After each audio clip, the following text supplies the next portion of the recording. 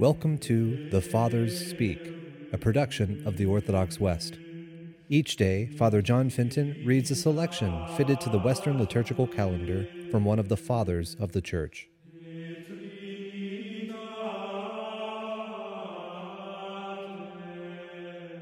As we this day commemorate the Holy Martyr Catherine, let us listen to a portion of a homily by our Father among the Saints, Gregory the Great. I frequently advise you to flee evil works and to avoid the corruption of this world. But the parable of the wise and foolish virgins compels me to say to you that you should be very fearful and circumspect about the good things you do.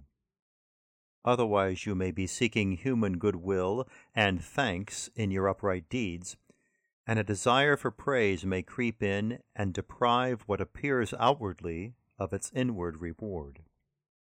In the words of our Redeemer, there were 10 virgins. All of them are called virgins, and yet not all of them were received within the doors of blessedness, since some of them sought the external honor of virginity, although they were unwilling to have oil in their flasks. The brightness of glory is signified by the oil, and the small containers are our hearts, in which we carry all that we think. The wise virgins have oil in their flasks because they keep the brightness of glory within their consciences. So Paul testified when he said, "Our glory is this, the witness of our conscience."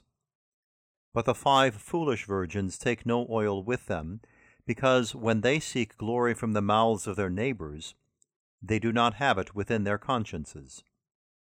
We must note that they all have lamps, but not all have oil.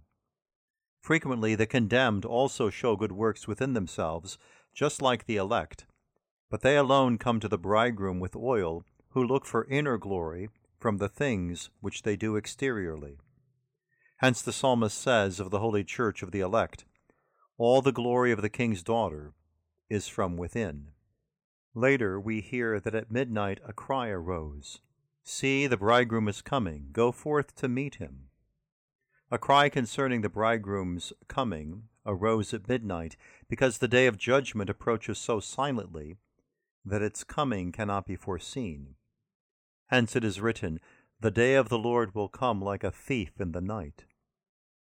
Then all the virgins arise, because the elect and the condemned are awakened from their sleep of death. They trim their lamps, because they count the works for which they expect to receive eternal blessedness.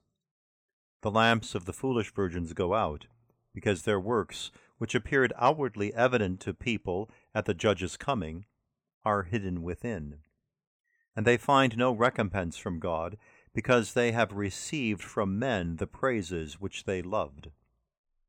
What does it mean that they then request oil from the wise, except that at the judge's coming they seek external testimony when they find that they are empty within? It is as if they were to address their neighbors when they find that they have been deluded in their confidence. Because you see that we are being rejected like persons without works, speak of our works which you have seen. But the wise virgins say in reply, "No, there will not be enough for us and for you."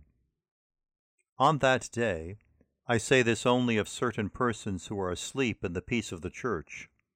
On that day, each individual's testimony is scarcely sufficient for himself.